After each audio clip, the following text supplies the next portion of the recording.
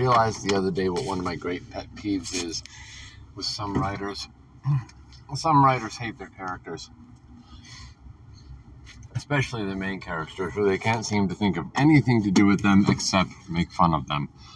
Case in point is a webcomic that I had to stop reading a while ago, like 5 or 6 years ago I had to stop reading it, called Looking for a Group. It was wonderfully hilarious. It was tongue-in-cheek. It was trope-breaking, trope-using, just all sorts of fun fantasy stuff centered around this elf who was extremely optimistic, extremely over-heroic, a talented fighter, but kind of naive. And the point of it seemed to be breaking his naivety to make him into the king he was destined to be. Well, he became that king. And the series really should have ended there. Because after that, he started making dumb mistakes that he really shouldn't have. He got down on himself. Other people got down on him. Nobody treated him like a king. Nobody treated him like a warrior who had defeated another warrior in order to make a place where people could live in actual peace. And after a little while, I just could not read that anymore. He couldn't get a line. He couldn't get a break. He couldn't get the last word in any regard. And it grated at me. And sure, it's the writer's story. He can do with it what he wants. But in doing all that effort to make a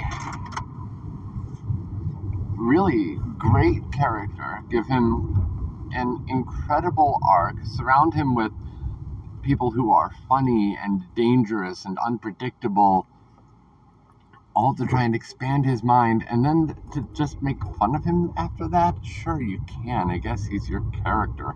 But it's like a post that I see on Pinterest every so often of somebody draws a gorgeous outlined, like really shapely looking male or female body, and then adds just an absolute derp crap face, and they say, the best part about being an artist is that I can do this. I'm like, well, I guess, yeah, sure, if you want to desecrate your own stuff. And I've been known to make Shaggy Dog stories. One of my best short stories is actually just this awful pun that intimidated me so much that it actually took a story to write. And sure you can, but my wife described it best, and I'm sad to say it like this because this is how she described that story the first time. She said it's like getting a wonderfully, beautifully wrapped gift, and inside of the box is a dead rat. And there are some stories that I have not been able to finish that read like that. Like, the main character is just there to be a punching bag. They aren't there to grow. They aren't there to learn. They aren't there to be the hero. They're just there for the writer to put them through every possible misery and then probably pull it out of their ass at the end to give them some kind of happy ending where, it was all just a dream sort of thing.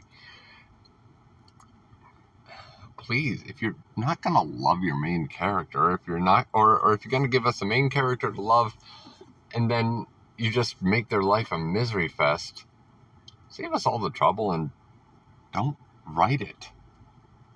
Because we want good things to happen every so often. There has to be glimmers of hope. And if there aren't, go out there, take some mold, make something new. Peace out.